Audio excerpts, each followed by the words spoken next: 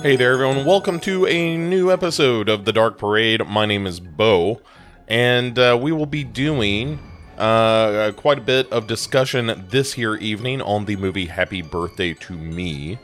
And I'm very excited for you to listen to this conversation. It was a real good time.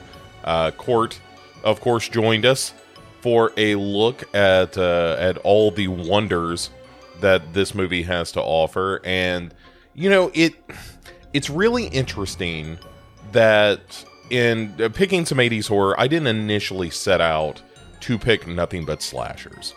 But that's just the way it worked out. And I don't regret this because it really has been interesting to see this kind of cross-section of this style of movie. And, you know, I've said it before on the show, I'm not a like instinctual fan of slasher films. I don't dislike slashers, but I find that if they strictly stick to the formula, I lose interest pretty quickly because I know what's coming, and the kills are fine, but you can watch that in a supercut, and the movie itself kind of doesn't matter because the characters generally don't matter. And this has been a nice survey of that because you know, last week we talked about April Fool's Day with Gary, and that's a little bit more of a parody, you know, kind of a mid-80s parody of these kinds of movies. And then you have Happy Birthday to Me, which, as you'll hear in our discussion, isn't strictly a slasher, even though it falls more into that category than any other, at least American genre of film. But there's a good argument to be made that it's more of a giallo than it is a slasher, and I think you'll hear us make that argument and kind of have some fun. And of course, it's just Court and I jibber-jawing, and we have a good time talking. So I think you are going to enjoy the conversation. It's a really fun and lively conversation about Happy Birthday to Me. And yeah, so I'll tell you what, I'll shut up now. Here's Court and I discussing that very movie, and I'll catch you on the back end.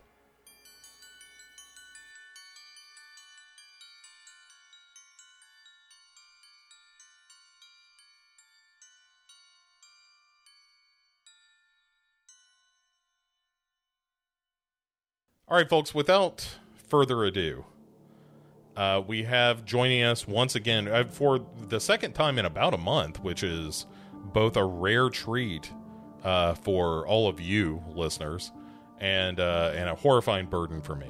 No. It is the return of one Court Psyops. Thank you for joining me so quickly yet again here on The Dark Parade. Yeah, well, you keep offering any kind of open slot, and I'm going to try and fill it. That is my want, and I'll also leave your money on the dresser on my way out. Yeah, you make sure that you keep me clapping. That's how you know that you're not getting robbed. It's a little tip if you ever happen to be with a prostitute in a hotel room and you need to leave the room, is you make them clap while you're taking a beat. I've heard you say that before. Yeah. Yeah, well, it's, you know, bears repeating. So, we are talking about Happy Birthday to Me. And this is a Canadian horror movie that is, interestingly, produced by the same people who produced My Bloody Valentine, which we'll be talking about later this month. But My Bloody Valentine came out before this movie because they rushed that one out to meet like a February release. And this, even though this was shot before, came out after that. So, you know, if you need a little trivia right out of the gate, I'll say this about Happy Birthday to Me. I remember seeing this a very long time ago.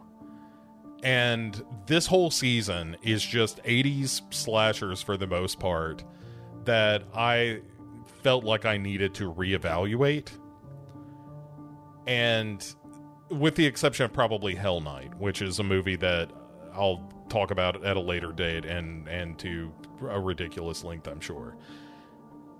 But Happy Birthday to Me, I remembered part of the ending of this, but when I went back and watched it again for this show, and then and watched it yet again for this show, I had forgotten how convoluted the ending of this movie is. Where it's like, what is happening again? I just want to point out that I don't really feel that Happy Birthday to Me was intended to be a slasher.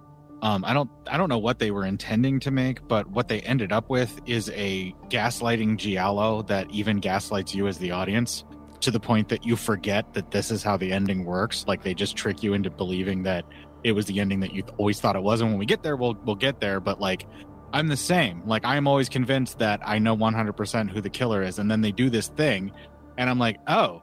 And then you go back and try to watch it a second time after that, if you're brave enough, and try to see if it can actually fit into the timeline okay.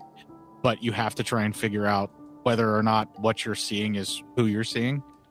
Yeah. It's really interesting, and it pretty much lines up enough to where it could pull it off, but it's obviously not something you're going to catch. And they do try to push that, ooh, what a twist thing a little too hard. I will agree with that. But I like the film because it's doing a bunch of shit that I had never seen before watching it as a kid, you know? Yeah. Did you see it for the first time when you were young, as did I? Yeah. Happy Birthday to Me would have been in the H section of the horror place that I was renting, A to Z. So I probably would have been like maybe 11 at the oldest by the time I got to the H section. Mm-hmm. when I started doing that, because I was renting every movie like in the horror section from A to Z is what I just did. Like, I'm obviously obsessive compulsive as a kid and just as bad as an adult. But so like, that's kind of what I did. And then I would go to another video store and I would rent, you know, A to Z. So I would get to Happy Birthday to Me probably by the time I was 11, because I was in like JKL stuff by the time I was 12. Nice. I respect the fact that you can, you know, kind of slot when you saw it based on the alphabet. That's impressive. Well, okay. I actually really identify with a lot of these characters, even though they're like horrid asshole people, because they're sort of supposed to be like cream of the crop. Education wise, like they're like the best in their class. They're the top 10. They have the brightest futures ahead of them and all of that kind of stuff. The only thing I can't identify with is like, I was born super fucking poor. So like that part of that where they're like also rich on top of that. Yeah. I can't really quite get, but like the poor kids version of this, where when I was in public school, I actually was tested into they called it the gifted program in Pennsylvania, but it basically was like they did an IQ test and then they did like an accelerated, like I was found to have an accelerated ability to learn, and also to have near perfect recall and retention. And I've been drugging myself ever since finding that out, trying to make that less than perfect for some things, but it doesn't quite work. So if I work hard enough, I can actually recall shit like that, like what age I would have been at that letter and things. And it happens all the time where I'll tell my wife like, oh, you remember when we moved this over here, you know, we had the furniture arranged in this way, and I'm like describing it, you know, and I'm like, it's right after we moved into the house, after we bought it from when we were renting that apartment that was over on the other street. And I describe all of this stuff in like vivid detail about how it looked. And she's like, what? How was that our life? How do you even know that is something that we did? I'm like, I can see it right now. Just like picture it, you know? So I kind of, when they were doing the academic stuff and like how these kids are pranksters and just real pricks to everybody. And like they have a sense of entitlement because they're fucking rich, but like that witty, always looking for like pulling one up and like getting one over on someone is something that kids with that accelerated ability to learn. Cause there was a whole group of us in my school that, you know, we just got pulled out and put into these classes just basically to up the grades for that school. That's what it was. The program was there for, was to help their standardized testing look even better. Nice. That's what the program got sent to do. But the other kids that were like that, we did shit like this to each other and like to other kids, where we would pull pranks and stuff, like, because we were smart enough to figure out how to pull shit over on somebody. And like, I couldn't maybe at that age beat you up as a little kid, but I sure as hell could set you up to like have a teacher watch you do it and then get in trouble for doing it if you hurt me, you know, that kind of thing. So growing up and watching this movie at that age at 11 is about the age when I really kind of realized that I was somewhat different and how outside that made me. And that's why this film resonated with me, I think, as much as it did. And I know this isn't Heart of Horror, but I wanted to give you a little life story as to why I connected with this film. Yeah. No, we allow it here. I'll cut it all out later. No, I'm kidding. Justifiably, it's boring as shit. No, not at all. Not at all. So I don't have a lengthy story about this other than just to say I had, the typical crush on the lead actress of the film, Melissa Sue Anderson, because of my adoration of her as Mary Ingalls on Little House on the Prairie, aka the blind one.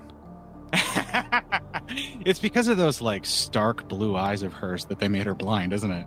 Oh yeah, 100%. And also, like, she had that deal where she would just kind of like stare past the actor talking to her, and I don't know how accurate her representation of a blind girl was. All I know is that by the time Little House on the Prairie was wrapping up, she was married and all kinds of things. They didn't, just stake her out in the woods and let the coyotes get her. It wasn't that kind of show. It wasn't 1883, for Christ's sakes. You say that, but then there was that whole episode where Ma Ingalls was left alone while the rest of the family went to town, and she hurt her leg and it started to get infected, and there was a point where she thought she was going to have to cut her own leg off, but then the family showed up just in time before she started sawing. So that's pretty grim. Right. It sure was, and it left a mark.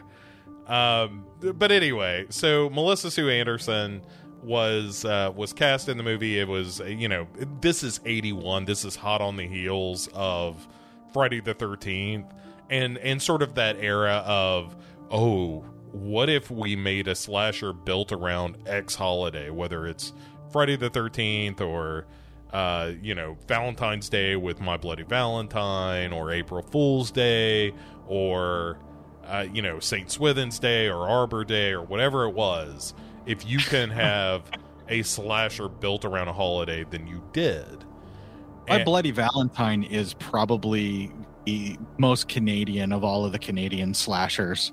Because I don't consider this one a slasher, really. Yeah, you're right. I think this is more of a weird kind of giallo. But I don't think it means to be. I think it means to be a slasher. It just isn't very good at being a slasher, and so it falls ass backwards into being a giallo film.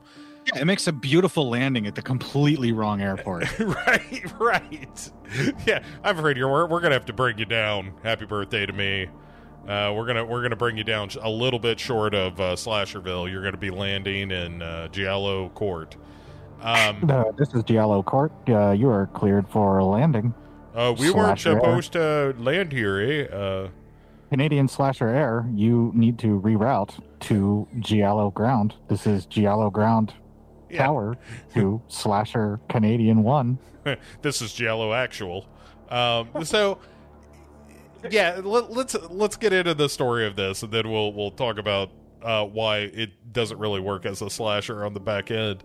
But, so, as you alluded to, this is all about a bunch of rich kids known as the top 10 at the esteemed Crawford Academy.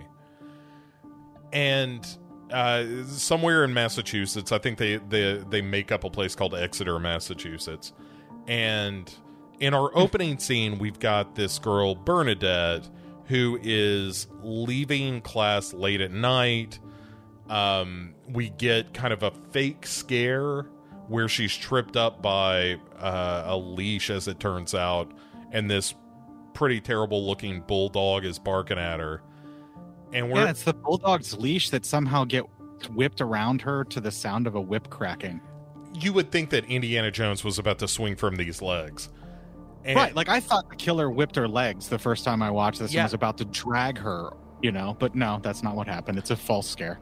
And she comes face to face with Mrs. Patterson, who is, I think the headmistress of Crawford Academy is her position here.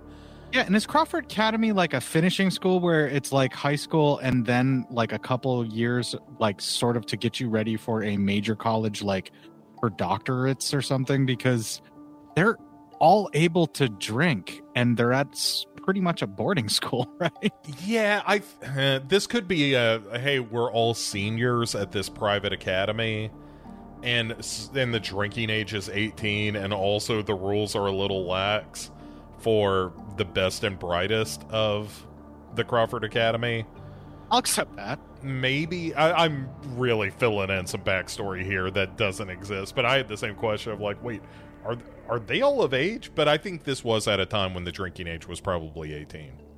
Well, I was thinking that too. And then also, I kind of realized that in some places, some states would have a significantly lower drinking age.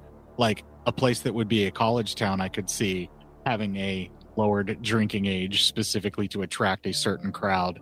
And if these are truly a bunch of overachievers staying at this academy for that exact reason and not moving on to something more prestigious like Harvard seems like the kind of thing that your classic underachieving fucking kid would do. Yeah. Yeah. Especially a place like Massachusetts. Am I right? Right. Anyway, so this girl Bernadette, after getting a dressing down from Mrs. Patterson, is like, okay, I'm going to go to the Village Inn, which is where all her friends are waiting. And she gets in her car and is attacked by somebody waiting for her in the back seat. This is the most brutal and realistic strangulation scene that I can think of on film that I've seen. Like, I watched it today and it made me just as uncomfortable and squirm just as much. All the kicking and fighting that she does, and then she still pretty much succumbs to him. It's just horrific. Well, I think the idea is that she plays possum a little bit here, which I like. Like, she struggles and there's like, ick. And the killer seems to be like, oh, well, job well done, you know, pat on the back. And then she just bolts out of this car. Yeah, I think you're right. I do think she's playing possum. I just didn't want to steal your thunder by saying that. Oh, well, you know, I do come from the South where possums truly litter every side of the road. I pass one. There has been, this is true, every day that I walk my dog, which is pretty much every day, there is a possum that was hid. And because I live kind of in a rural part of Tennessee, and I live outside the city limits, there's not really somebody that comes and scrapes up these dead animals. And so over the course of, say, about a month, I have watched this possum go from like, oh, that poor animal got hit, to now it's just a complete possum skeleton by the side of the road. That must have taken a long time. Nah, not that long. I mean, between bugs and a little bit of heat, that... and there's still a little bit of fur clinging here and there, but if there is a listener that would like a complete and intact possum skeleton, then, you know, hit me up on the socials. I can make your dreams come true. You can add it to part of your possum kingdom. Oh, make up your mind. Anyway, so after she takes off out of the car, she sees somebody, comes face to face with somebody that we don't see, but she's like, oh my God, thank God you're here. Please help me. And then the unseen killer here pulls out a straight razor, whips it across her throat, and so long Bernadette. That slashed throat is on point. I love how they cut just before the blood spray that you would get in a true Giallo.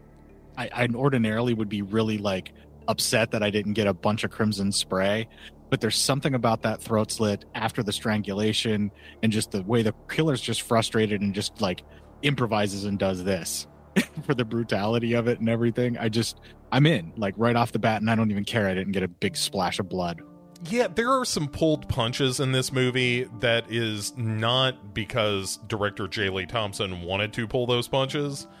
It's just that the movie originally got an X rating, and they kept having to kind of go back and like, all right, what if we cut this blood? All right, what if we don't show the tire really mingling this guy's face?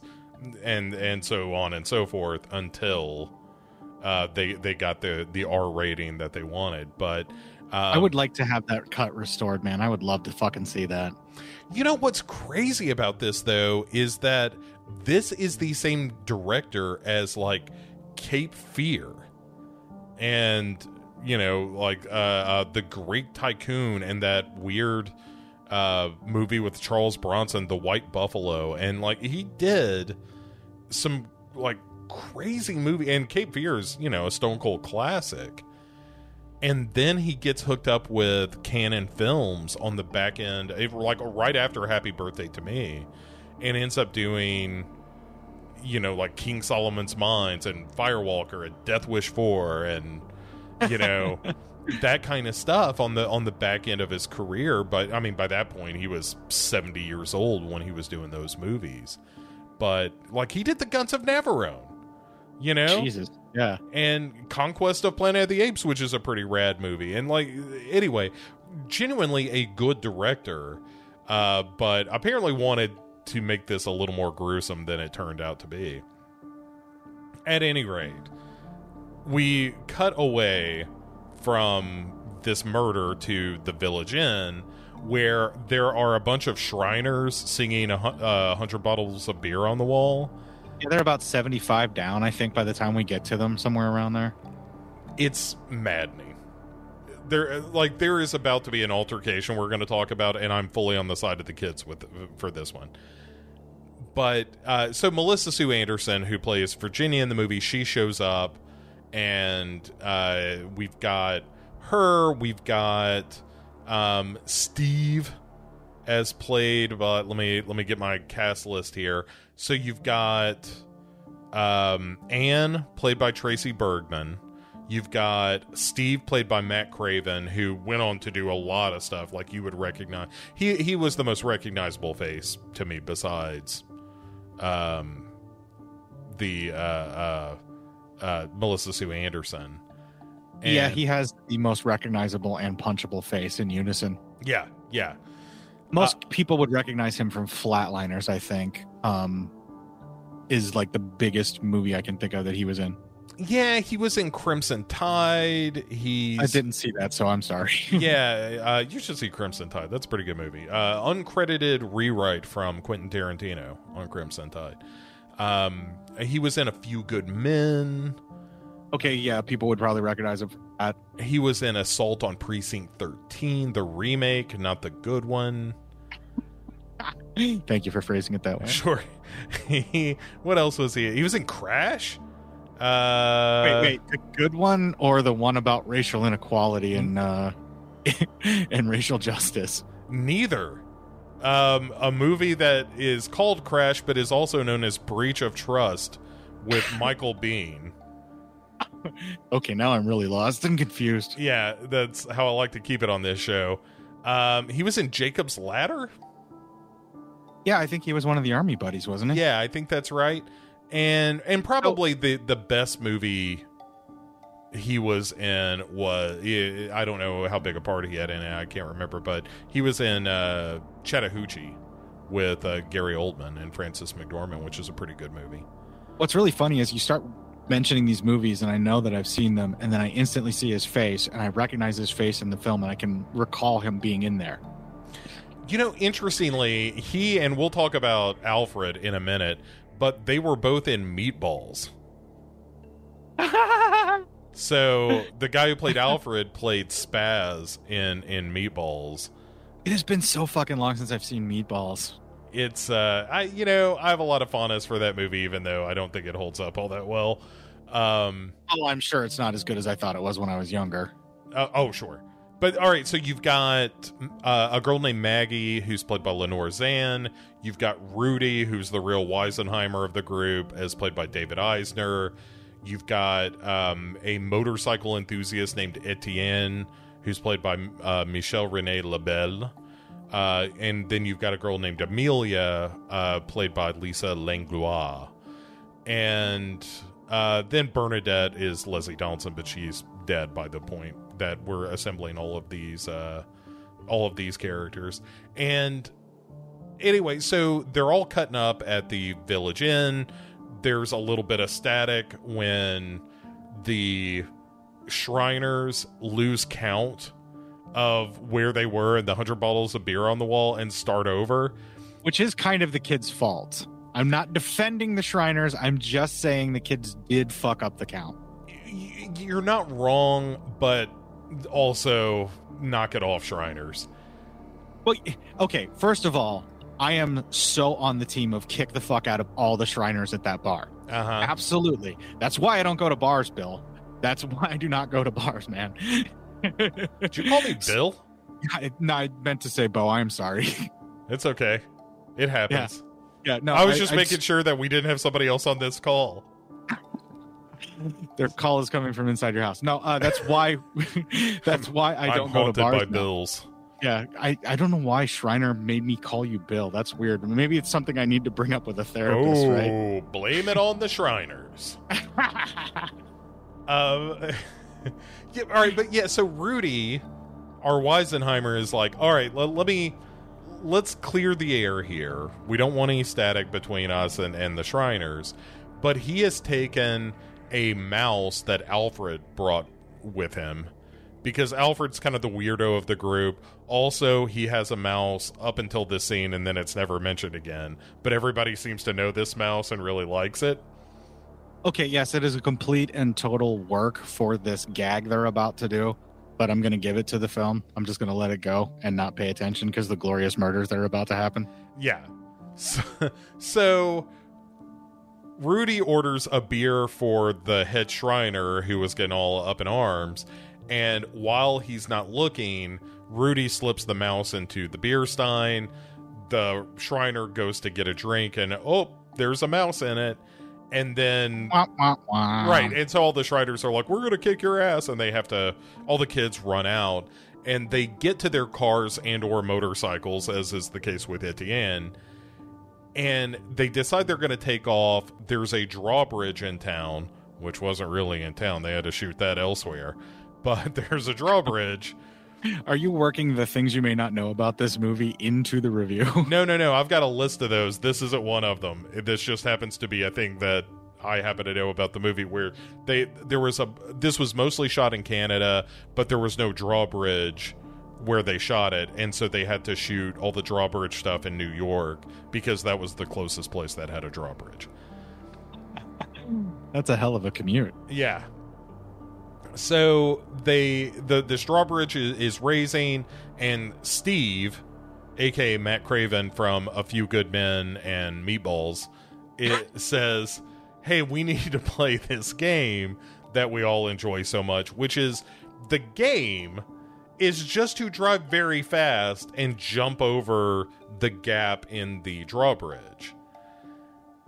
Yeah, that doesn't seem like a very clever game for a bunch of kids who are supposed to be top of their class. Right.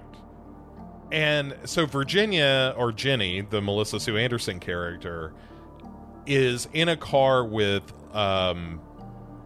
Greg and Amelia. And when they go over, she loses her shit and screams, "Mother!" much like Norman Bates. Yeah, I saw that too. And on the other side of it, she is trying to get out of the car before it even stops moving. They talk her out of that, but she does. As soon as the car comes to a stop, she bolts. She gets out of the car and takes off. And all the other kids are like, what got into her? And Etienne, he's like, I'll go find out. And so Jenny goes to a cemetery where she visits her mother's grave, and is telling her, like, oh, you'd be so proud of me. I'm one of the top 10 now. I'm really well liked, all this stuff. And Etienne kind of sneaks up on her and is trying to put the moves on her, and is like, hey, how about I walk you home? And Jenny is like, I know what you're like. You can kind of keep it to yourself. But then, so she goes home, but Etienne follows her anyway, and goes to watch her basically undress by climbing up the trellis and that kind of thing to her upstairs bedroom. And we do get a little bit of disco music as Melissa Sue Anderson, gets down to the bra and panties to, I guess, this is what some people were coming for. So whatever. Titillation. Yeah. There's really there's not a whole lot of nudity in this movie, which is kind of unusual. Even, we talked about April Fool's Day in the previous episode, which there isn't a lot of nudity, but there's certainly a lot of sexuality, and there's really not that much in this movie. It's much more chaste in a lot of ways. The interesting thing about this film is if you took out all the grotesque murders, you could have all these kids disappear, and then the mystery would just be that it was a prank on the girl, and it would be like an after-school special for the kids. Yeah, you're right. Or like a Murder, She Wrote episode. I was actually thinking that as well. Yeah, I've been rewatching Murder, She Wrote to fall asleep to. Jessica Fletcher, one of the great detectives of our time. It's really convenient that it's basically a bike ride away for every murder she has to solve, though, too. Well, yeah, the same thing goes for something like Monk. It's just everywhere he goes, somebody is dying. Right. It just so happens that he's there at the right time to make sure that they don't go unpunished, that sort of thing. Yeah. So she ends up seeing Etienne peeking through the window and screams when some glass falls and he runs off into the night and so forth. And then we go to the next day, which is their chemistry class. And we've got a real, buddy teacher teaching them all about static electricity. And I think it's Rudy who's cranking up the static electricity machine or whatever and making this doctor's hair stand on end. And he has a real gotcha moment where he's like, the one thing that I haven't taught you idiots yet about static electricity is that it needs to be discharged. And then he shocks this kid with a animated lightning bolt of cartoonish proportions that brings us back to after-school special level of making of film. It's like watching Shazam on the Electric Company or something. It is absolutely wonderful. Yeah, there's certain things that you have to give this film some leeway on, and that animation of the lightning bolt is one of them. They could have just done a straight line. They chose that for aesthetic purposes for some reason, and that's fine by me. Yeah, I mean, you would normally only see this kind of lightning when somebody's about to become a superhero. Right, yeah. But so then this doctor starts to show off, like, oh, you can actually, I've got this dead frog on a tray, and if I apply some electricity, it can make the frog legs kick.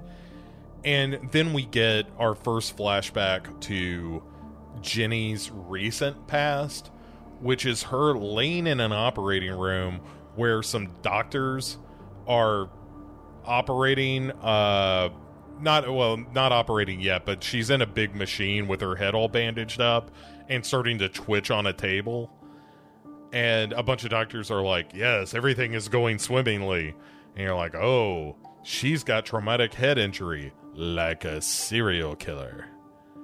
Yeah, it's interesting that they included that, because that wasn't really something that was like super broadcast back then, right? Like, you wouldn't have seen that on like CSI, because that kind of like murder investigation shows were still following the cops on the beat, and that kind of thing. They weren't getting into like the forensics and the evidence and shit like that, or the psychology as much. You would have a psychiatrist come in and they would get a confession out of somebody in like a TV show of this era, but you wouldn't have like that level of understanding, Yeah, I think this is much more the idea of like, oh, she got her brain busted and so maybe she's not right. Like, I don't think it's quite as sophisticated as like, I think they get even more exploitative than that. I think they're just like, she was experimented on and could possibly be a Frankenstein now. Yes, you're right. Because there is a lot of like, we're kind of poking around in her head, crossing our fingers and hoping this works.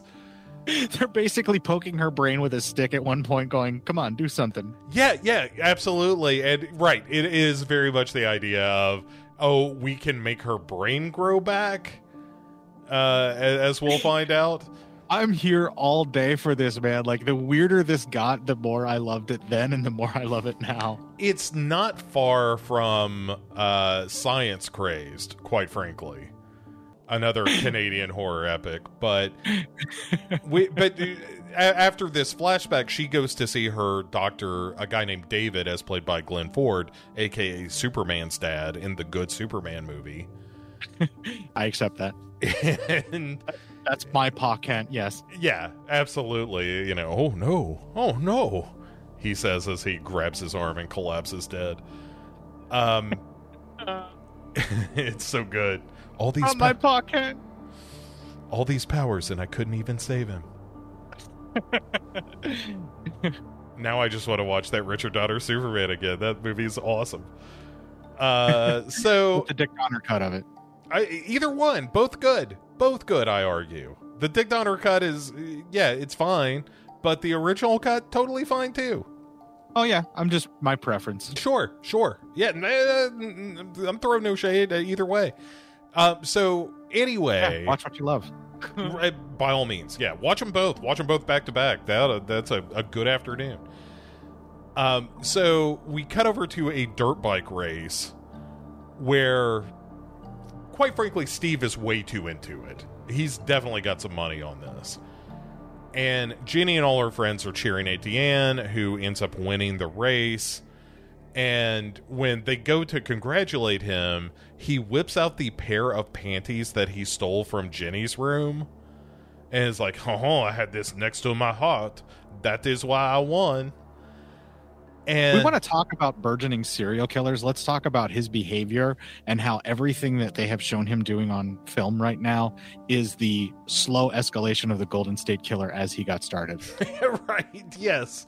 Etienne was eons before it was cool. It's really upsetting. Like, he not only has he been stalking her home, he's stealing her underwear, but we don't have not only her underwear, but the underwear he watched her take off, freshly leaving on the floor to go take a bath. He made sure that he got freshly worn underwear, which is even fucking creepier. But to this film's credit, we don't have long to wait before he gets his comeuppance. Yeah, I don't support a lot of the murder that's in this film, although I understand, but his I do. Yeah, so because there are a lot of red herrings kind of thrown around in this movie, you get a look at Albert looking all serious, like, I don't like the way that he is coming on to the woman that maybe I have a crush on, Melissa Sue Anderson. I think they're playing it that he has interested in her because he wants to buy her a drink and he wants to basically, like, he's trying to make an approach, but he's being very respectful and slow about it. And clearly the man upset her, and he definitely looks angry at what he did. I think he kind of understood that exchange and what was going on, and he justifiably is looking at that man with scorn for that. Right, but then when Lisa and Jenny show up at his place, he acts like a complete maniac, which he never had before. And Rudy's got one of those moments too of like, you are acting completely out of character. But we'll get to that here in a second. Anyway, so yeah, Etienne that night is cleaning his motorbike, and he still has a scarf on like a moron. And the killer, who we again do not see, comes up behind him, throws his scarf into the wheel, which drags his face onto the tire, and then his face gets chewed up. This was another thing that they had to cut to make it a non-X-rated film. Does that footage exist anywhere that you can see it anywhere? I don't know. I mean, I wouldn't think so. That feels like it was just lost to time after it was, cut out of the movie to get the MPAA rating.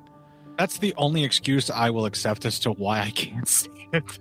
Yeah, right. I just don't think that anyone making this movie thought it was going to be seen outside of the year of our Lord 1981.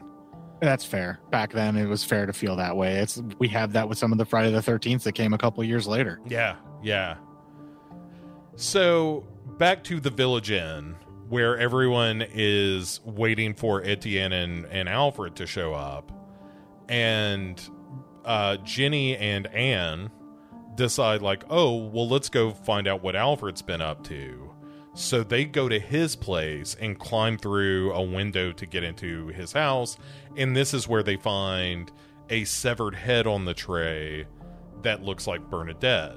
And so they're like, oh my god, he killed Bernadette. And then Alfred comes in. And this is where I think he acts way out of character, where he is acting intentionally creepy. Where he's like, oh, you found my masterpiece. In his defense, he did catch them breaking into his apartment. Right, but that doesn't excuse the behavior of a psychopath that he is engaging in here. Like, that is more of a... I admit to you that each of these kids actually is a mini fucking psychopath. Yeah. And it just so happens that the greatest psychopath of them all took the rest of them out and assumed their power. Right, this was... we were really just days away from a Murder on the Orient Express situation. And right. Instead, right. One of them just snapped before the others got a chance to. Exactly. But yeah, so he acts all creepy, and they take off, and it turns out he's, not only is he a taxidermist, but he is also dabbling in makeup effects, apparently. And we get a bit with Virginia and Anne, who are asked by Mrs. Patterson where Bernadette and Etienne are, and they're like, we don't know. And she's like, I'm on to you kids. There was something going on with all of you top 10 morons hanging out at the Village Inn all the time. If you worked a little harder, you'd be in Harvard by now. Yeah. And so they decide to fuck off and go watch High Noon instead of, looking for their friends or taking any of this seriously. This is why I submit to you that they're all just basically psychopaths, and it's just the one will rule them all. Yeah, I'm starting to come around to this way of thinking, quite frankly. And it helps you enjoy the film so much more. It's basically Agatha Christie of psychopathic serial killers burgeoning. It's just one ballooned fastest. Oh, well, all right. Speaking of psychopaths, let's get to the weird sexual politics of this movie, where Rudy shows up and is giving this guy Steve some shit because he thinks he ought to be with Steve's girlfriend Maggie, who Rudy had been dating, or at least seemed like they were, and Steve stepped in and was like, no, I'm dating her now. And then their buddy Greg intervenes and is like, no, you he's not worth it, Rudy, he's not worth it. And Rudy then gives Greg a bunch of shit about this, and we'll get this is establishing some character relationships that do not matter at all, because 5 minutes after this scene, everybody is fucking everybody else. Yeah, it meanders a little too much into their romantic lives, and I think if you wanted to tighten this film up from almost 2 hours, what the fuck were you thinking? That is a problem, yeah. Yeah, if you wanted to tighten it up from almost 2 hours, what the fuck were you thinking, and bring it down to an hour 30 and a tight hour 30, you could lose these lost threads of relationships and just show a fight. The couple's broken up, they're teenagers, no one cares, move on. Yeah.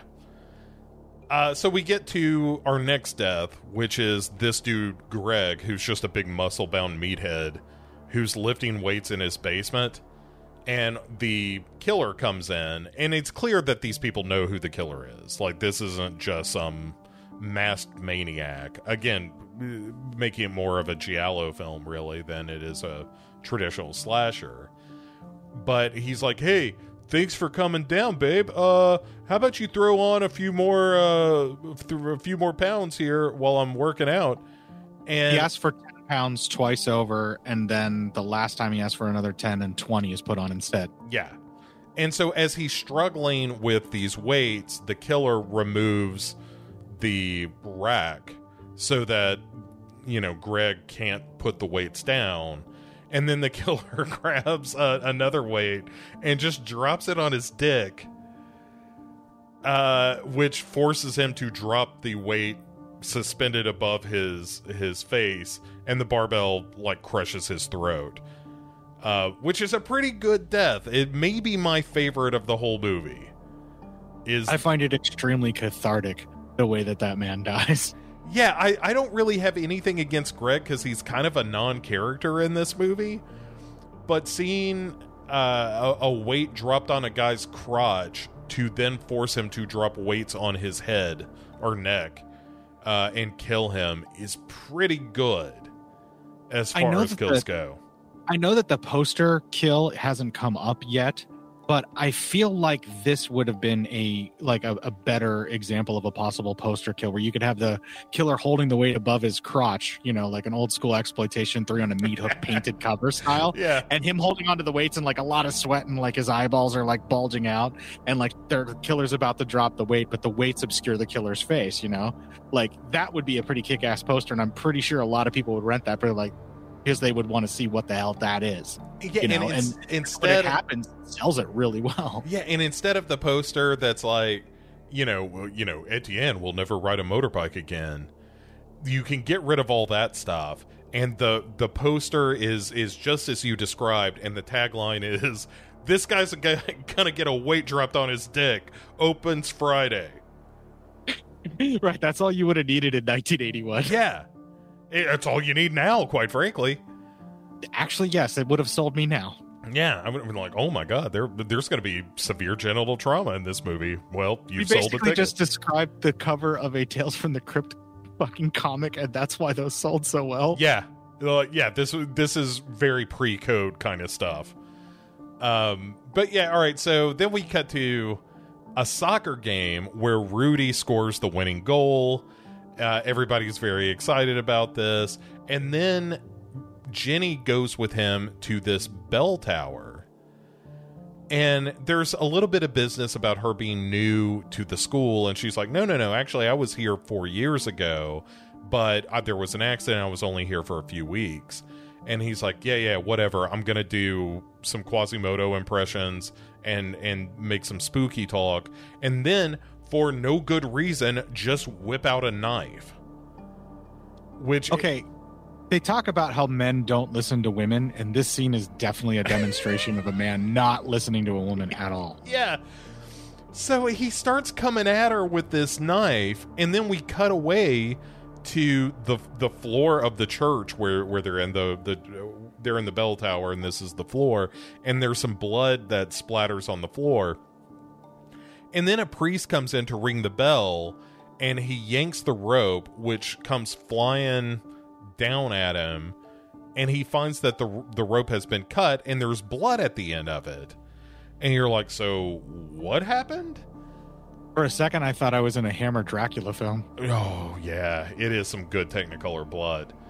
But, yeah, so Jenny then is with her therapist, a.k.a. Pa Kent, and she has this flashback to where they're doing their Frankenstein surgery on her, where they're just cutting open her head, and they're like, oh my god, it's too big, so cram that back in there.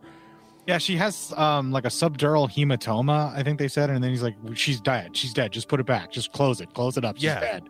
Like over and over again, and it's being repeated. And I'm wondering, like, if this film was trying to channel all the colors of the dark and the vibe that gives me, and several other Sergio Martino giallos, because like the motorbike thing was making me think of Your Vices a lot. Yeah. Just like there's little moments of this that remind me of little bits of giallo that I've really loved, and that's, I think, what make me really enjoy the film now as an adult, more so than just the surreptitious, oh my god, this is so gruesome stuff that made me like it as a little kid. Oh, for sure. Yeah. Yes. I don't know that it is a direct reference to any of that stuff, but it certainly fits more neatly alongside those movies than it does, a My Bloody Valentine or a movie like that, even though it's same producers and so forth. But like I said, it's a beautiful landing at the completely wrong airport, because if they did not intend any of this, they have done it so gloriously. Yeah, they accidentally recreated the giallo genre. Yes. But so Jenny goes to Pa Kent and is like, I can't believe I don't remember what happened. All I know is I was in the bell tower with Rudy. He had a knife. I panicked, and I don't remember anything else. And she leaves, but after that, Pa Kent hears on the news, like, oh, by the way, we found a bloody knife at the bell tower of this church, and we believe that there might have been foul play involved. And so he's like, oh, shit, I wonder if this girl has not actually murdered somebody. So he goes to find Jenny to basically say, like, you need to remember what happened, because clearly something happened at that bell tower. But while he is out sniffing around in the garden, Rudy shows up in the school library to scare Jenny, and then they go out in time to find Pa Kent and Mrs. Patterson and a couple of cops digging up this skeleton in the garden of this school.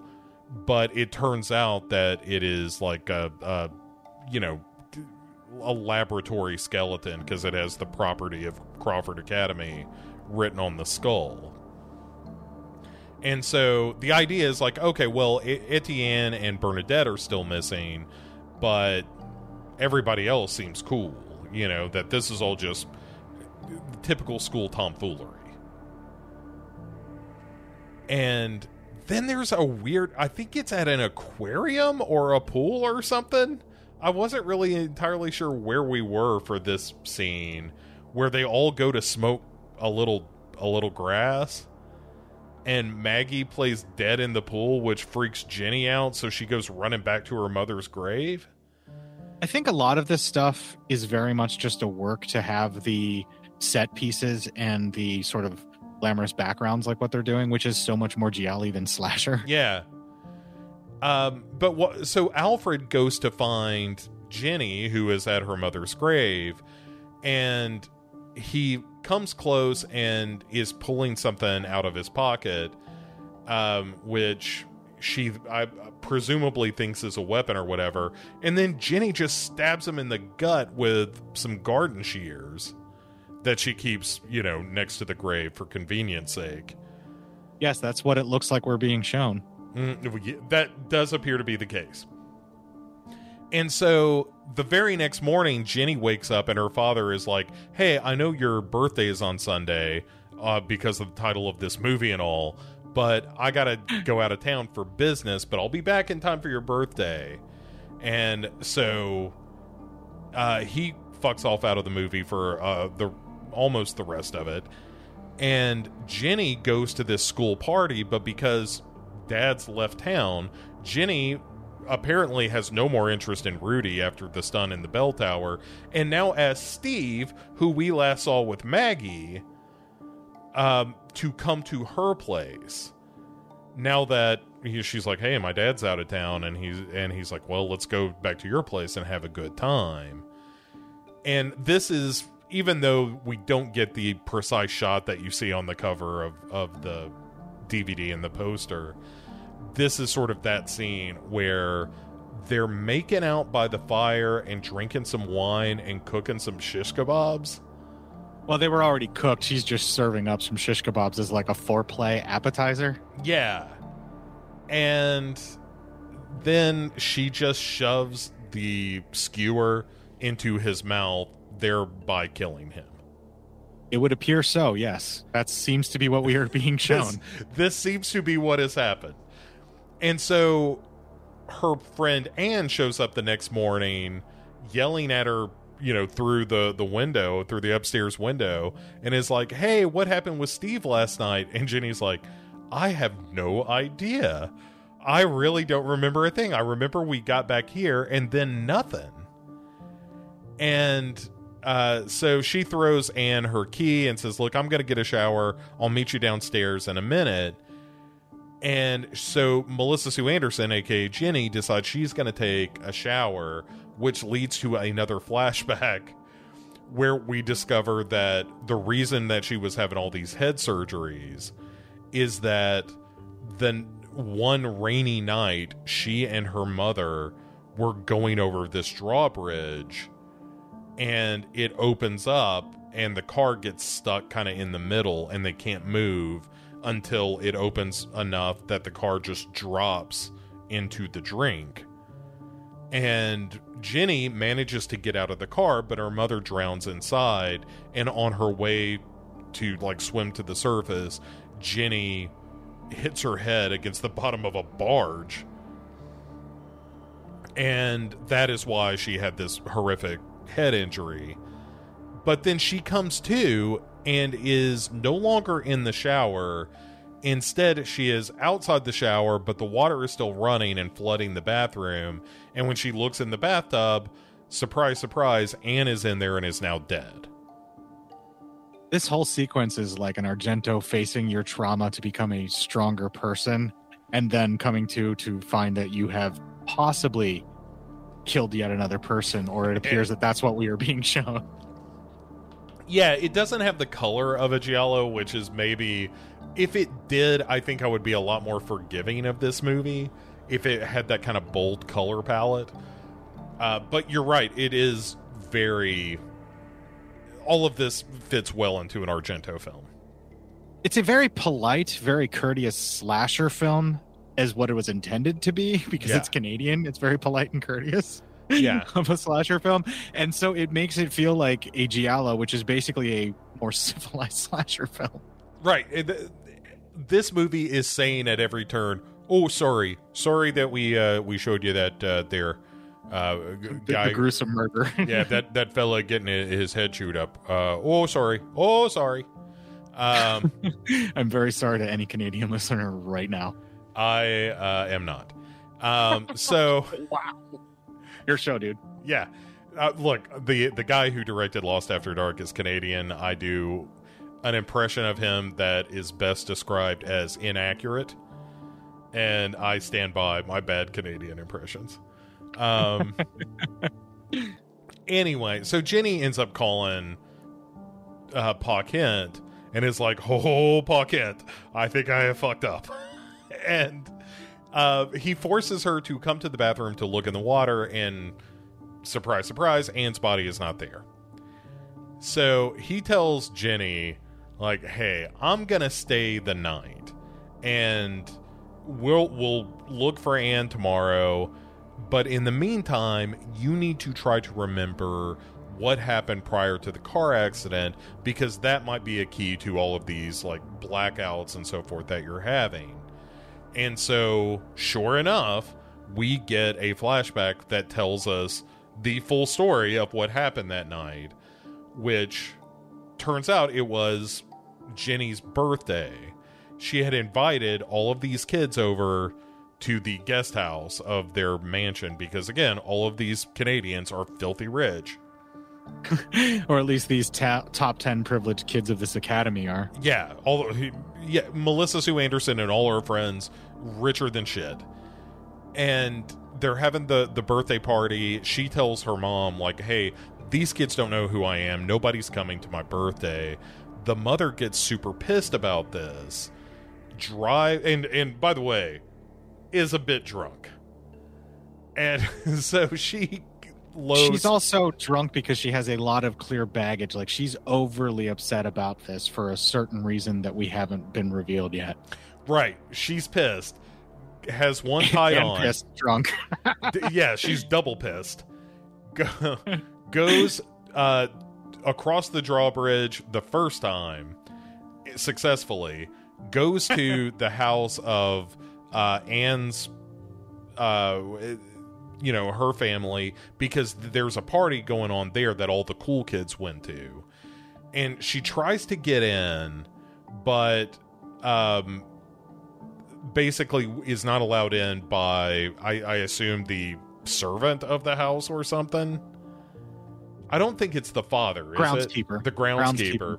Yeah, because he basically says that the family wouldn't accept her. He might even just be security for this very reason, because they knew it was going to happen. Yeah, and so the implication here, though, is like Anne's mother is saying things like, my daughter has a right to be here. I can't be bought off again. And the groundskeeper is like, "Look, this is all ancient history. You need to take your daughter and go home." But even though it's never not stated here, but the implication is very clearly that Jenny's mother had an affair with Anne's father, and that Jenny is the product of that affair. Also, I think the security guard was pretty much like, "I don't give a fuck what your reasons for being here are. You're going to get tased if you don't back the fuck up." Yeah, well, I mean, she is locked out of this gate and sent on her way. And so that's where, they Jenny's mother drunkenly drove home and got stuck on the bridge, and she died. Jenny gets hit in the head, and then apparently Jenny is so upset by this revelation that she runs out of the room, comes back in, grabs a fireplace poker, and then beats Pa Kent to death. Yes, Bo, it appears that is what we are being shown. So then we get to kind of the grand finale, which is Jenny's father comes home, sees blood in her bedroom, runs out, sprayed everywhere across the walls. It's a real horror show.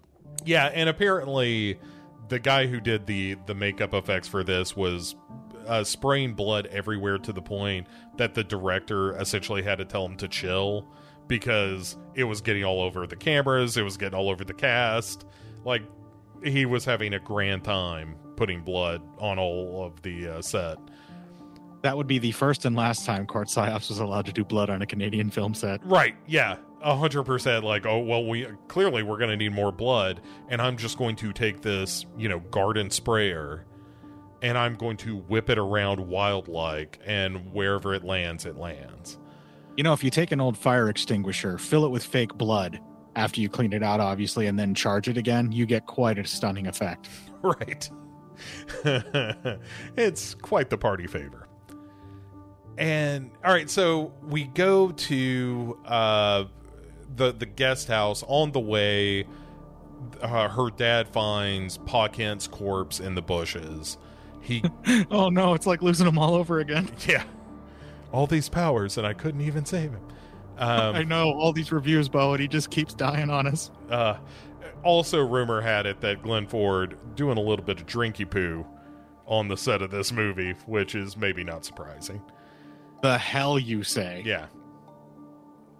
So we get to the guest house where the father discovers all of the murdered kids arranged around this table, and along with the corpse of Jenny's mother.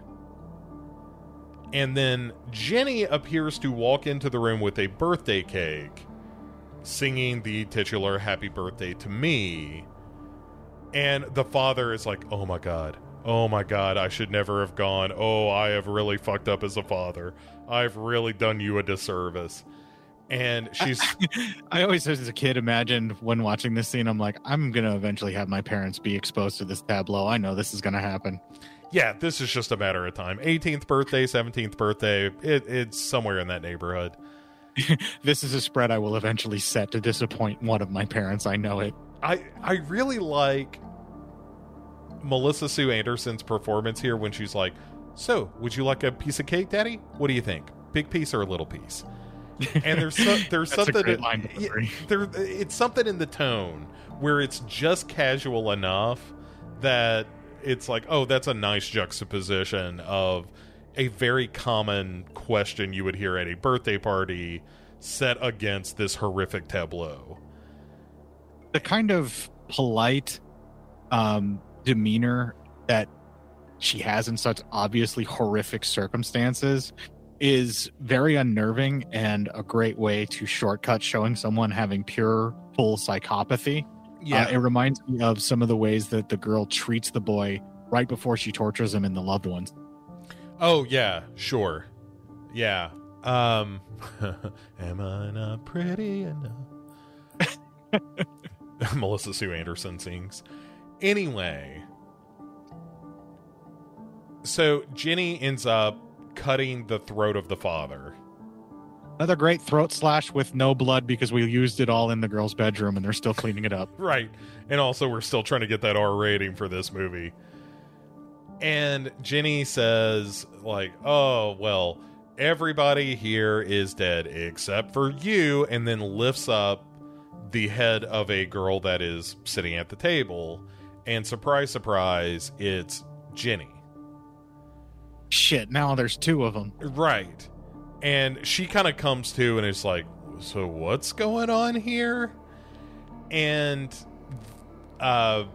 Jenny Prime, the one who has murdered all these people, says, all these people are here at your party just like you always wanted, and better yet, they get to watch you die. And so she's gonna cut Jenny 2's throat, but there's a struggle, and then off rips a latex mask, revealing that this is in fact Anne, who has dressed up to quote her. She says, I learned to walk like you and to talk like you, and no one knew the wiser. And so the whole reveal is that she has been kind of slipping in, chloroforming the real Jenny. And drugging her in other ways too, apparently. Yeah. Murdering people and then setting... Dressed as her, wearing the same outfits. Yeah, absolutely. Which requires a degree of planning that seems, let's just say, difficult at best. Okay, so Annie's the real Jenny in this, or the real murderer in this, or Jenny Prime. And Jenny in Stein, who has had her brain tampered with, she even uses that. Annie even uses that to her advantage. The memory loss and then the burgeoning memories to just sort of continue the torment. And it's never been about the actual kills going on around her. It's always been about just making her suffer a little bit more every time. She's taking away everything that everybody that's ever really treated her well. It's such an excellent revenge story, and they sneak it in on you because you find out as soon as our unreliable narrator that we've been following the whole time finds out. Yeah. And the idea is that Anne was aware that Jenny is in fact her half-sister and has orchestrated all of this and is setting Jenny up to take the fall for all these killings. And they struggle some more. One thing leads to another. Jenny ends up stabbing Jenny Prime in the gut, aka Anne. So we're left with Jenny Stein. So Jenny Stein is the only one left. As soon as Jenny Prime gets stabbed, in walks the police and is like, oh, why, you seem to have murdered this girl along with all of your friends. And so the implication here is that Jenny is now going to go to jail for a very long time. Or possibly a mental asylum. Or possibly an asylum. Because she is going to be blamed for all of these murders.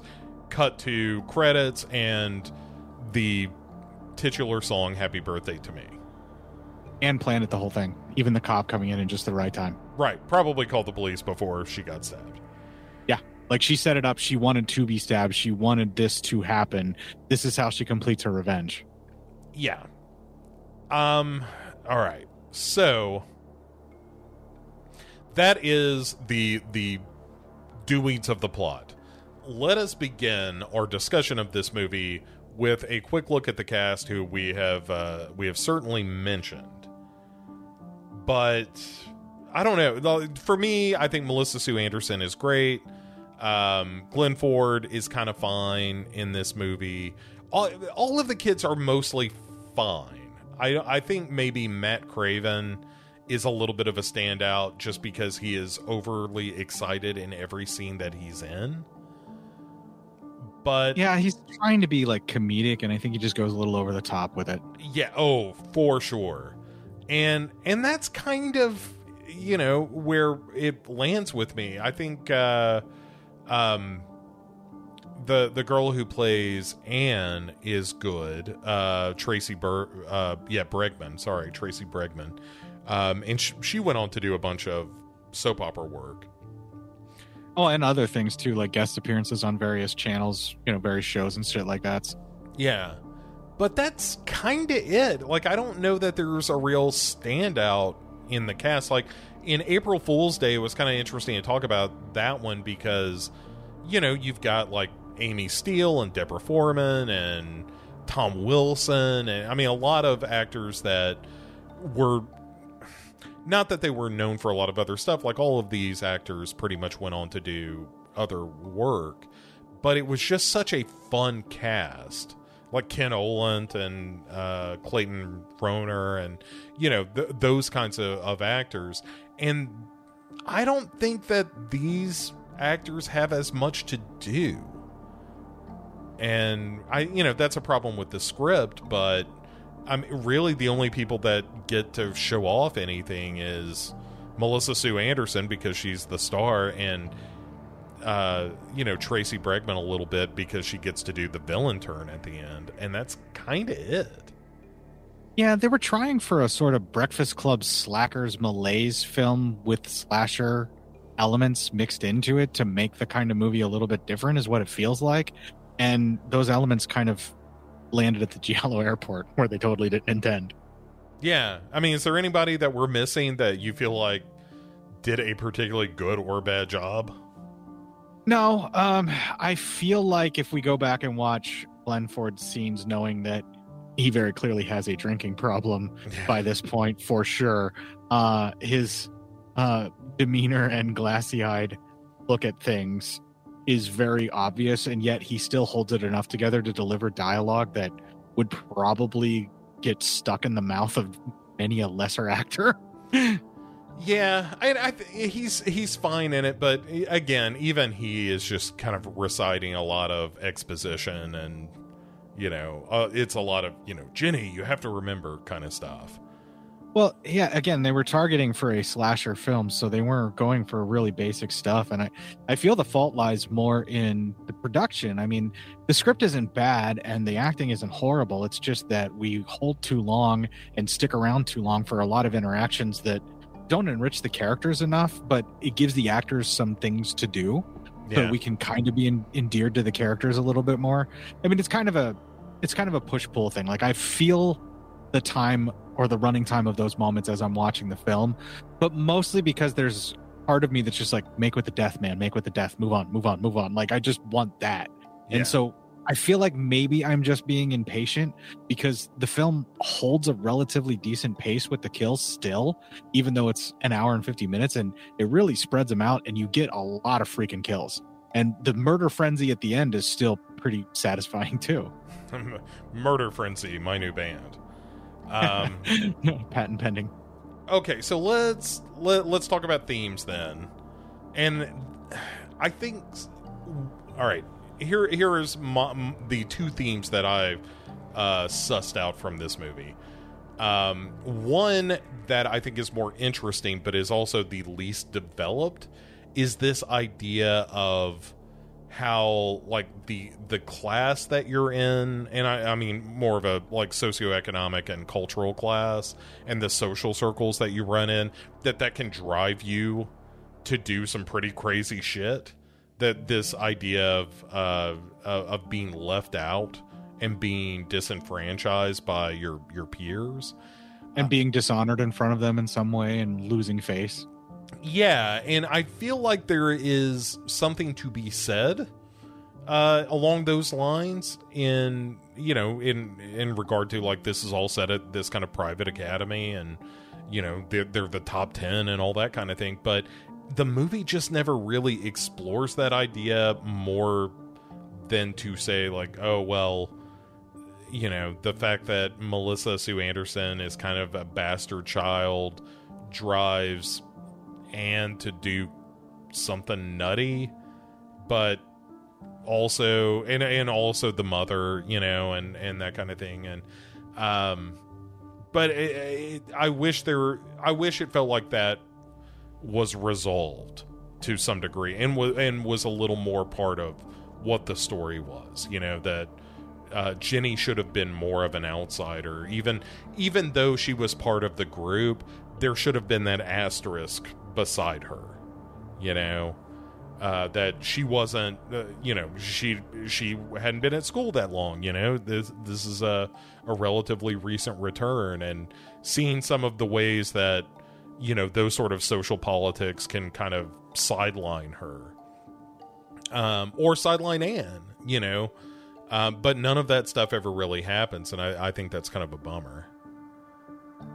Yeah, I think they probably intentionally avoided that because they wanted the twist ending work to not be as readily obvious to you.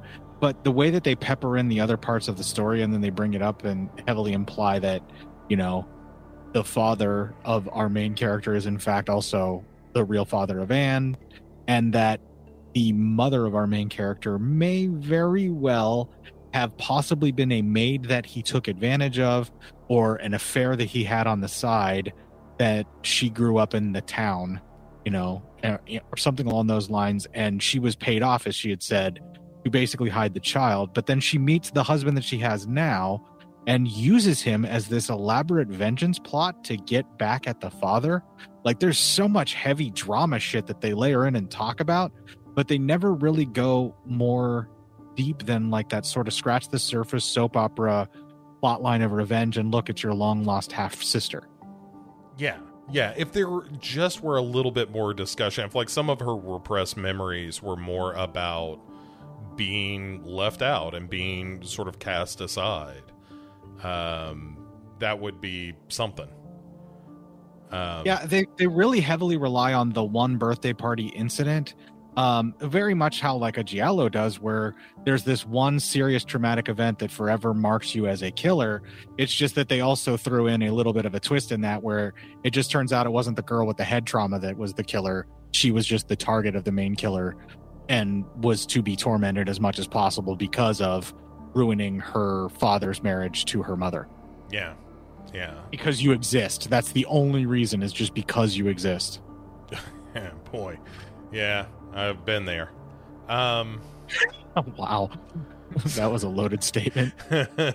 So the other thing that I think is interesting, but also is not very well developed, is the idea of, you know, this head injury creating a situation where Jenny can't really trust herself.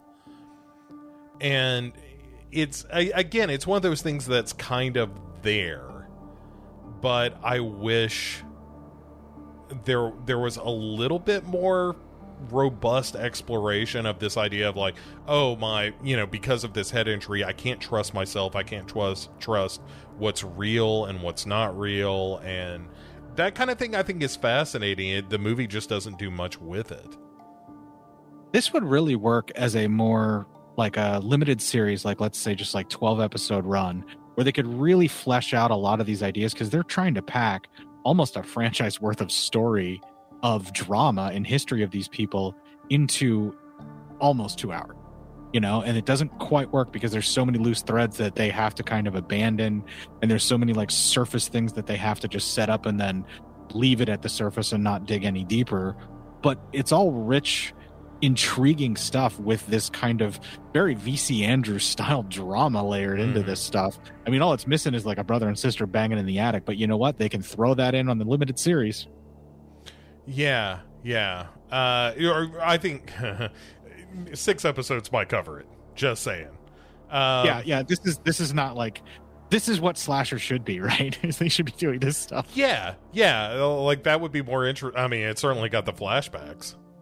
So. Right. That's what I was very conscious of slasher while watching it this time because of Duncan and Bo covering it. Yeah, you and me both, man. Every time it was like, oh, we're getting a little more of the story via flashback. I was like, I feel, you know, fellow Canadian Aaron Martin. Right. Telling the story of trauma-induced serial killing via flashback is a Canadian tradition, apparently. Apparently so, yeah. Anyway, but this, I would submit to you that this does it gloriously so much better, even though there are so many things that I would like to see explored. But I agree, 6 episodes would do it. Yeah, and well, the flashbacks matter here. That's one thing that's kind of nice to see. I wish he took a page out of that book. All right, any other thematic stuff that we're missing, you feel like? Again, this feels like, to me, a lot of missed opportunities to explore some interesting ideas that just are in there but don't really go anywhere. Well, and I also, considering its contemporary films that are going on around its time, this film is so different and swung for the fences so wildly.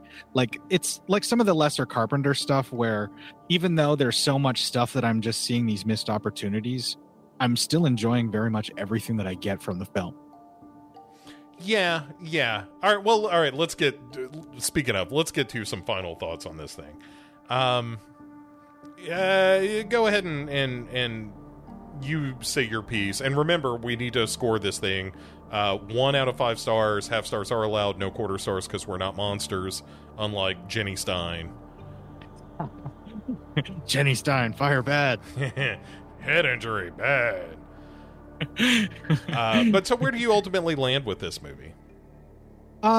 This is basically a 3.5 for me as well. As much as I do enjoy it, the critical eye that I've had to view it under, instead of just the pure nostalgic love of the film and just enjoying it for what it is, I accept the fact that it is basically just above an average film, but not quite going into the really good category. It's just good. You know, it's just right there at 3.5. 3.5, I mean. Yeah, I'm going to come in a little lower at a 3. And that's exactly where we were with Welcome to Raccoon City. Yeah. Boy. Maybe it's just the movies we're picking, Court. Well, I feel like I can't argue with your number. I understand why you're coming lower for me with both of these. I totally do. You know, I get why, because I think maybe I'm just being a little too generous because I'm kinder to both of them. Well, all right. So here's my problem with this movie. A, it is 20 minutes too long. I don't disagree. Also, and we'll get to this in a minute with the trivia, but I think the ending is unnecessarily convoluted. And there are some decent performances. The kills are pretty fun.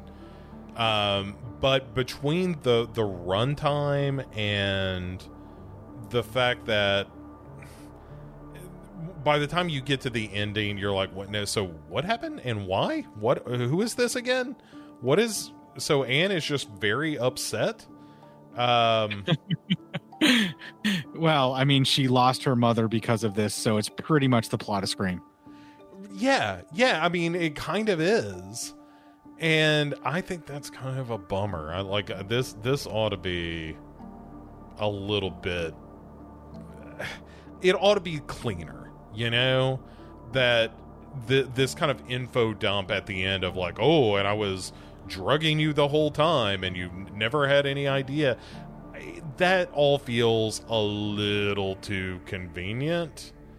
I always get frustrated and angry about that during a mystery movie, when a mystery movie does that and that doesn't give you the information that you can maybe try and figure out who the actual killer is, you know, as you follow the detective. I hate it when they do that in books. I hate it when they do that in detective movies. So I can't argue any of that, really. Yeah, so that's why I land on a 3. But and all right, so maybe it's also because I kind of know the following information, which we are now arrived at the 3 things that you may not know about Happy Birthday to Me. Right. One, this has nothing to do with any of the stuff I just said, but it's kind of fun. The brain surgery done in the movie, actual neurosurgeon operating on a fake brain. So, oof. Yeah. Man, that was really realistic and gross. Yeah. So, you know, kind of real, which I like. Number 2 is that this is the last film to open with the Columbia Pictures logo, where you see the torch lady that zooms in until the torch takes up the whole screen and there's the blue sunburst and it says Columbia Pictures. They use it from 1976 until 1981, and this was the last movie they used that particular logo. Wow, that's interesting. Yeah, right? So, you know, you learn a little something listening to this show. But then, here is where it gets nutty. And knowing this affects my appreciation of the movie itself. Which is, so when they originally released the movie, or were in production with the movie, they were telling the press, like, oh, you know, we've got to keep the twist ending a secret. Meanwhile, they had no twist ending. The whole idea was that they didn't have an ending at all. that the ending that they originally had was that Jenny was in fact the killer, not Anne. And then they realized, as they were shooting this movie, like, you think it's a little obvious that Jenny's the killer? And they're like, oh yeah, it's really obvious that she's the killer. So late in the shoot of the film, they came up with this story of Anne. Well, let me take a step back.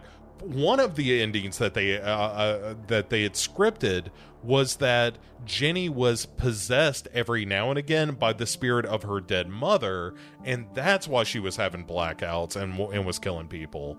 And then in production, they were like, no, that's not a great twist for this movie.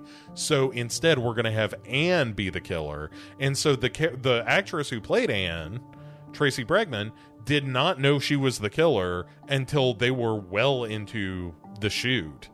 And so there are scenes that she's in where you would expect her to behave perhaps a little bit differently if she were actually the murderer, but she just had no idea that was the case.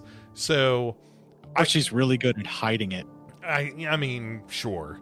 But okay, that's my retconning that makes me still want to enjoy the film. Yeah, and it's not that I don't enjoy the movie, because again, I still think if you've never seen Happy Birthday to Me and you like slashers and or giallo films, then there's something here.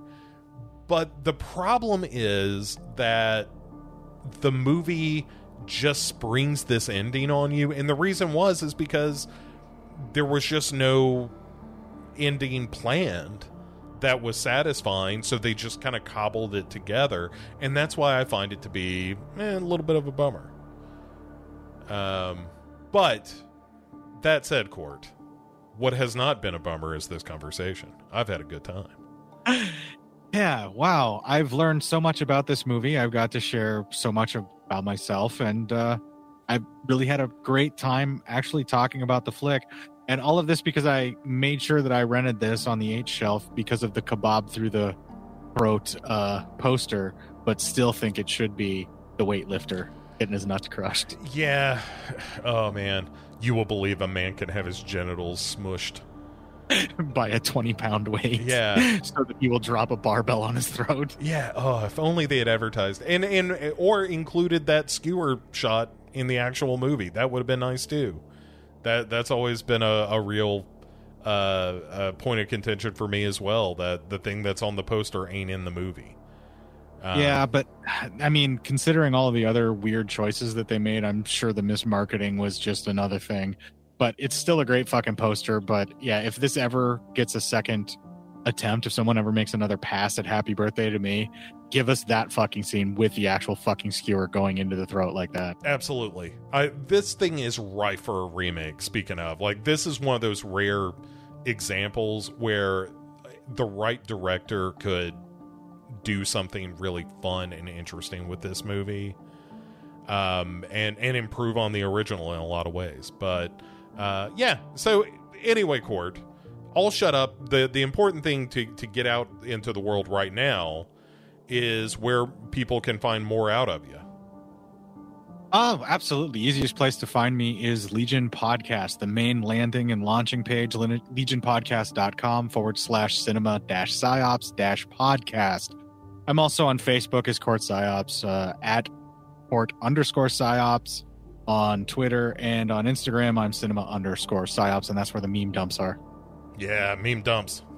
All right. Well, as always, thank you for doing this. We will have you back again very soon to talk about, I don't know, some other weird movies. Actually, probably the next time you will appear is the Juniversal celebration. Cool. Absolutely down for that. Any Universal monster movies I can get on, I'm happy. Yeah. Oh, yeah, I should do Universal Monsters if I'm calling it Juniversal. Oh, man, I feel set up. And savor that feeling. All right, I'll be back in a second to close out the show. And there you have it. That is Happy Birthday to Me, a really interesting giallo slasher. You know, like slash mark, not slasher. It's not a slasher about slashers, but what if it was? What a movie that would be. I don't know. What would you call it? I don't know. We'll workshop that later. I really appreciate Court coming on because, as I said, we always have a good time talking about these movies, and I hope you learned something along the way. I appreciate all the support and the sharing and the downloads and the reviews and all that stuff.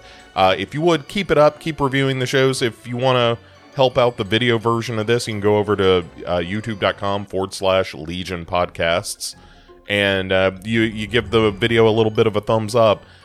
We will be doing another Sinister Sunday in the not too distant future. Probably that is going to happen Easter Sunday. So as you're listening to this, it is probably going to be this Sunday that the Sinister Sunday happens. And then Morbid Monday to follow that. If you're listening to this show either on Patreon, which, by the way, you can listen to all of these episodes a couple of days early if you go to patreon.com/Legion Podcasts, and you throw in $1 or $2 a month, and you get this a little bit early. You are also going to get a What You Watching with Jamie and Bo this here week. So if you are listening to this on the day it normally drops on Wednesday, that will be coming on Friday. And also, unrelated to the Dark Parade, but you'll also be getting a Pick 6 Movies out of me over on legionpodcasts.com as well, as we kick off a new season, Chad and myself, talking about Cutthroat Island. So that is all the self-promotion that I can stand at the moment, but I appreciate everyone listening to those shows, and, you know, we put a lot of work into it, and hopefully you're enjoying it. You can always let me know at Twitter. I am at Dark Parade Pod, and you can also find me on Facebook under the groups. The group is The Dark Parade, so just do a search for The Dark Parade on Facebook, and you'll find that group.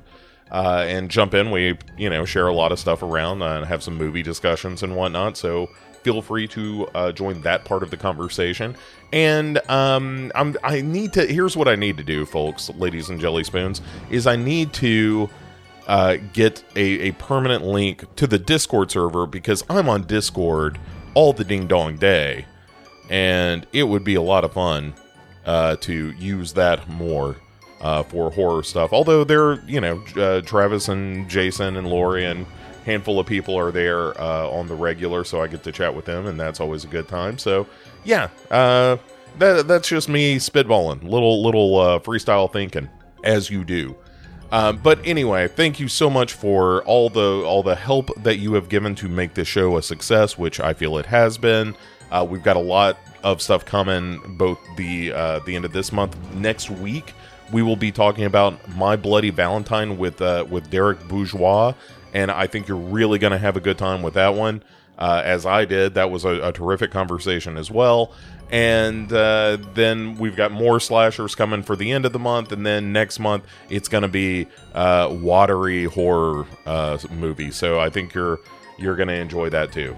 So stick with us. We got a lot coming. Thanks for everything, and as always, thank you for joining the Dark Parade. I'll see you next time.